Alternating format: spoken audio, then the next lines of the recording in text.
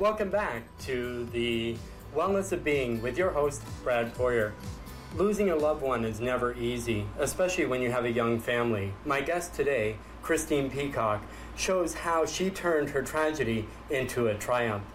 Welcome, Christine. Thanks, Brad. So I'd like to dive right into it, and having a loss is never easy, and I really want to hear your heartfelt story, leave every detail in, because I think our viewers really want to know what it's like, and they may find it difficult and they don't know how to go through the process. So if you'd like to start there, just give us a little bit about the background, maybe even maybe a little bit of history, or even how you met. Absolutely. Well, Brad, when I was 17, I met my then first boyfriend, who became my husband when I was 21 years old. Oh. And, we did all the regular things. We got married. I went to school. By profession, I'm a teacher. And we had our children. And when I had my third baby, our third daughter, in 2012, I was on my maternity leave with her, of course, and she was about a week old. And it was on that day, she was 7 days old, we knew there was something wrong. Now, the irony is that I had my daughter at home, and so I didn't have to go to a hospital to have my baby. But she was 7 days old, and we rushed to emergency. We knew there was something wrong with my husband. By the time she was 8 weeks old, he had a cancer diagnosis. So we had a newborn, we had a 4-year-old and 6-year-old at the time, and we had also adopted my husband's younger brother, who was about 16 at the time. Okay. So we were a busy family, yes. 4 kids and the 2 of us. And I remember getting the cancer news, and we were sitting at the office. He had just had, it was colon cancer, and he'd had a procedure done, and we were sitting there, and I didn't realize it at the time, but my husband's face was just white. And of course, my newborn, she was in that little bucket carrier, and I was just chatting with the receptionist, not even thinking there was an issue. And we sat down, and the doctor said, it's likely a colon cancer tumor. And I just remember the 2 of us just crying and shaking. And it was in that moment, I had to ask the receptionist to hold and carry the baby back to the car, because in 5 minutes, we had to pick up our other 2 kids from school. And the reason I'm sharing that story with you is because that was really the moment when we had to, it was a defining moment, because it was the moment where we had to say, we've been dealt some bad news, some harsh reality, but our circumstances are that we've got 3 little kids who depend on us and who will be scared, and we're scared. And we don't have a choice to have that fear in front of them. And so we had 5 minutes to get ourselves together with this terrible news and wipe our tears and pick up our daughters from school. So with the cancer itself, before you go any further, were there any signs? Did he feel any different? Did he notice anything, especially if it's colon cancer? Because I do have friends that have passed on from colon cancer at a very young age. Like I had one friend, she just turned 40. You know what I mean? Found that she had colon cancer and shortly after then passed on. But with your husband, was there any signs there? Was there any, like he was just feeling weaker, or was there anything like when you have bowel movements or anything like that? Because assuming with the colon, that's where you would kind of notice first, or was there just no signs at all? He had digestive discomfort, and so when we went to the doctor, they were actually expecting it to be Crohn's or colitis. They weren't expecting a cancer tumor there at all. He didn't have the typical blood or, he had pain, but it wasn't the typical things that, somebody normally gets. And again, like you had said, a lot of times those colon cancer diagnoses are somebody in their 60s, 50s or 60s, even when people start getting colonoscopies.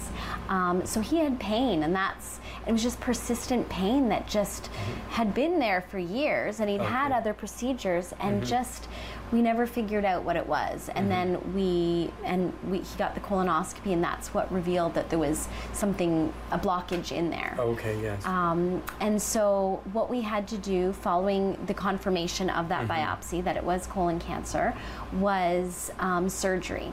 And so he had the surgery, and again, the irony is we go in there into the pre-op, and I've got a newborn, and the nurses are looking at me saying, you know, of course you know what it's like to have an epidural, because this is what your husband's going to have. And I didn't know what an epidural was like, because I've always kind of gone on the path of being a more natural person. And so with his surgery, he needed the epidural. And so he had the surgery, and they told us that the chances of recovery were very good. They got the whole tumor. They had noticed that it was in some of the lymph nodes and on the aorta, but they felt like they'd gotten everything. And the way my husband described it was the chemotherapy was just it was just there as a precaution. Because he was so young, get the chemotherapy, get the drugs, get the treatment, just to make sure that everything was blasted. So the colon cancer chemotherapy was really tough. It was not pretty. It was the cycle of chemotherapy was every 2 weeks.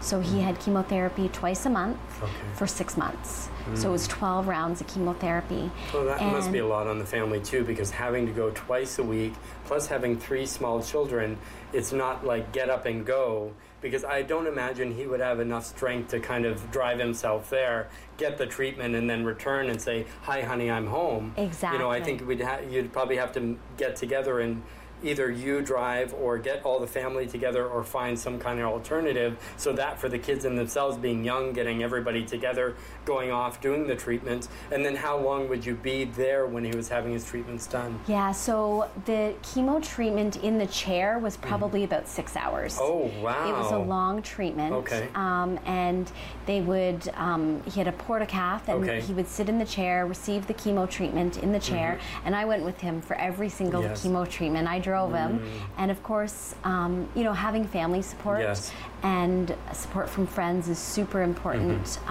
So we had people taking care of the children so that I could be there for him. Yeah, especially a 6-hour span. It's a lot with 3 young ones to try to get them. They get bored, they get tired, they get, you know, nervous, scared, whatever. They see that environment, and they know something's going on. Exactly. And so, and then after the treatment, my husband had to wear his chemotherapy home for 2 days. So it wasn't just chemotherapy in the chair. He was then, he would take another chemotherapy home, and he, just like the pocket that you have there, he'd put the bag of drugs in his pocket, and he would wear the chemotherapy for another 2 days. And it would automatically inject the drug, and then 2 days later a nurse would come and take off the disconnect. And redress, and the hard part with the chemotherapy and having the young children was he couldn't hold the kids. So during that time we had, you know, a baby who was between, you know, she was probably between 5 months and a year old when he was going through treatment. He couldn't hold her because, of course, little babies at that age, they just want to pull things. And they need, you know what I mean? And yeah, they long for touch, they long for bonding, they long for, and especially if you don't have, you know, a parental kind of figure there, and when you're crying out, and if you're the main figure that they have to go to because he can't do it. And that must have been obviously frustrating, I imagine, for him. Absolutely. Here you have your own kids, your pride and joy, but yet you can't even touch them, you can't hold them. Yeah. You know. And that was tough for him because he couldn't hold our baby, especially the youngest one. And I remember him telling me when his cancer turned terminal, I remember him telling me that he didn't want to get to know her. Oh, okay. And he said, I don't think it would be fair for me to get to know her because she won't have a lot of time with me. No, and it's much harder to leave, I think, for both of them. That's what he felt. You start to bond, and now they're gone, especially when you be young. Same for him. The more he gets to know her, the more he's going to love her, that he already does anyway. But now it's like, when I'm not going to potentially be here. Yeah. Because you don't really know. I mean, it can go either way. You can go into remission. Exactly. You know, things like that. But I had told him at that time, I said to him, you know, I said, whatever time you have with her is precious. Yes. And she may not remember those moments, but you are her father, and whatever you can give her will help her become a better person. Yes. So I said to him, I said, don't feel guilty. Don't push her away. No. As hard as it is, I said, don't push her away. You've got to love her. You've got to let her get to know you, because even though she may not remember, you know, moments and experiences, you will give her things that will just be part of who she becomes. And that was a difficult conversation we had to have with our children, because after his 6 months of chemo, we thought everything was back to normal, right? Yeah, because they said we got it all. They said, you know, we got everything. You think, free and clear. No more 2 times to the, you know, treatments, all that kind of stuff. Exactly. But then about 4 months later, he was in a lot of pain again. And we went back and found out the cancer had spread. Okay. So it had spread, you know, I guess through the blood or the lymph nodes, and it was everywhere. It was in his lungs, it was in his back, and his abdomen. So even too much, even to have surgery, or even chemo wouldn't kind of take care of, you know, what he had. What he had. And so we did do some more chemo. It was different chemotherapy by that point. Yes. Because they were researching new drugs. So he tried the new drugs. Yeah. And he tried some oral chemotherapies as well. And we just kind of resigned ourselves to the fact that he's going to live with cancer. That it was a stage 4 cancer. He wasn't going to be cured from it. No, but it's a part of your life. It was that part you of our have life to adapt to and stuff like that. Exactly. So with him, was there hair loss with that as well? No, he didn't have hair loss. Okay. So I guess it depends on the type of chemotherapy. And so he didn't have to deal with that. He had other side effects to deal with, things like anything that was too cold or too hot in his mouth, or just even a breeze. He could feel it in his fingertips. And the hardest part of chemotherapy, kind of one of the things that people don't tell you about is, you know, how it affects a person, you know, their personalities, how it affects their feelings. You know, there's so much going on when people have a cancer diagnosis. It's not just the disease, it's not just the cells in your body, but it has to do, you know, there's so much in terms of, you know, psychologically what people are dealing with, and as well as their families. You know, it was tough on our, I won't sugarcoat it, it was tough on our marriage. You know, at the one time, I want to be supportive of him, but sometimes, you know, it's tough being a caregiver. Well, and very draining emotionally and things like that. Plus, you have the 3 small children as well, plus your own self. And you have nowhere to run, nowhere to hide. You can't lock yourself in the bathroom and take a bath for 2 hours because he's unable to take care of them. Exactly. It's mainly you're the one. It's the same, I think, as having an elderly parent or a sibling that has some kind of, you know, debilitating circumstance where you have to always be there and stuff like that. And it really, I think, kind of tests you for who you are as a person and who you are. I mean, just going back to what you said earlier, but just having that talk, even though difficult, but was really great wisdom, I think, from what I'm hearing. It's important to make time for those people, because you never know. And even if it's that 30 seconds or even a smile at someone, you never know the change that you're going to make in their lives, rather than saying, well, I've just resided to, you know, and I'm kind of done and I'm going to disconnect. Where I think even that little bit of giving and a little bit of sharing, and even what you're doing today with our guests, you're also sharing your story, which is very real, very raw, and to relive it, I know is not always pleasant, but I know it because there's stuff in there that people could help, because either somebody is going through it or somebody knows who's going through it, to say, it's okay, I can be frustrated, it's okay, I don't have to be happy all the time, I don't have to be say, hey, cheer up, it's going to be fine. Yeah. You know what I mean? Like things like that. So getting back to your story now, so I mean, being frustrated or trying to carry on, you've got to take care of him, and now you have to take care of the kids. Exactly. And then when the cancer turned to be more terminal, where there was a point where he was declining, and he wasn't able to sleep in our own bed anymore. Just even physically lying down was uncomfortable. He was in so much pain. And I remember saying to the doctor, I said, it feels like something has changed. It feels like something is different. And although on scans and blood work and paperwork, she said things haven't changed on paper. I said to her, it just feels like something has changed. Yes. And then of course they did some further probing and further analysis, and it had revealed the cancer had spread again, and there were blockages, so he was no longer able to eat. And that's when we got the news that they called the cancer terminal. Oh, okay. And they said that was in January 2014. They said it would be about 6 to 12 months.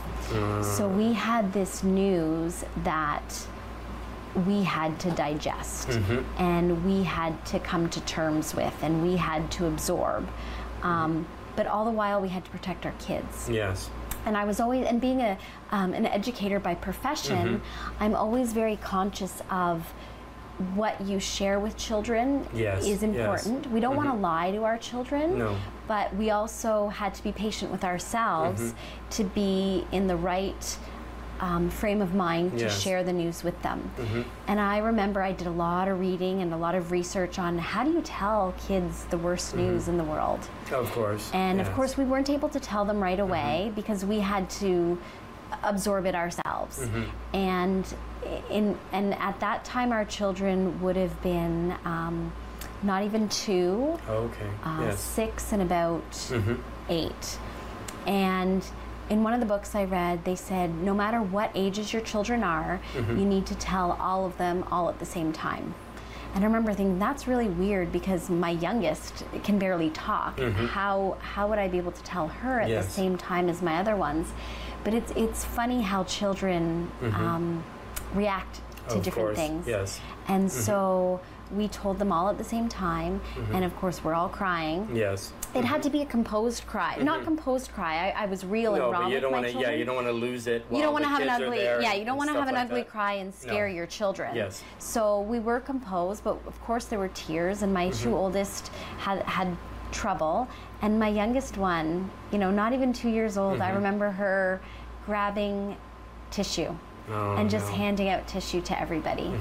And so she knew something was wrong, and she tried to do what she could. And that was always my conviction with going through it was, however scared I was, I didn't want my children to be scared. Well, I want to thank you, Christine, for sharing your truly inspiring story. I know we have more to come because I said, going from tragedy to triumph. So if you stay tuned, viewers, on another episode of our program, we're going to show Christine now to show what she did with going from that tragedy and making it a triumph. So I thank you for viewing today, and we'll be back soon.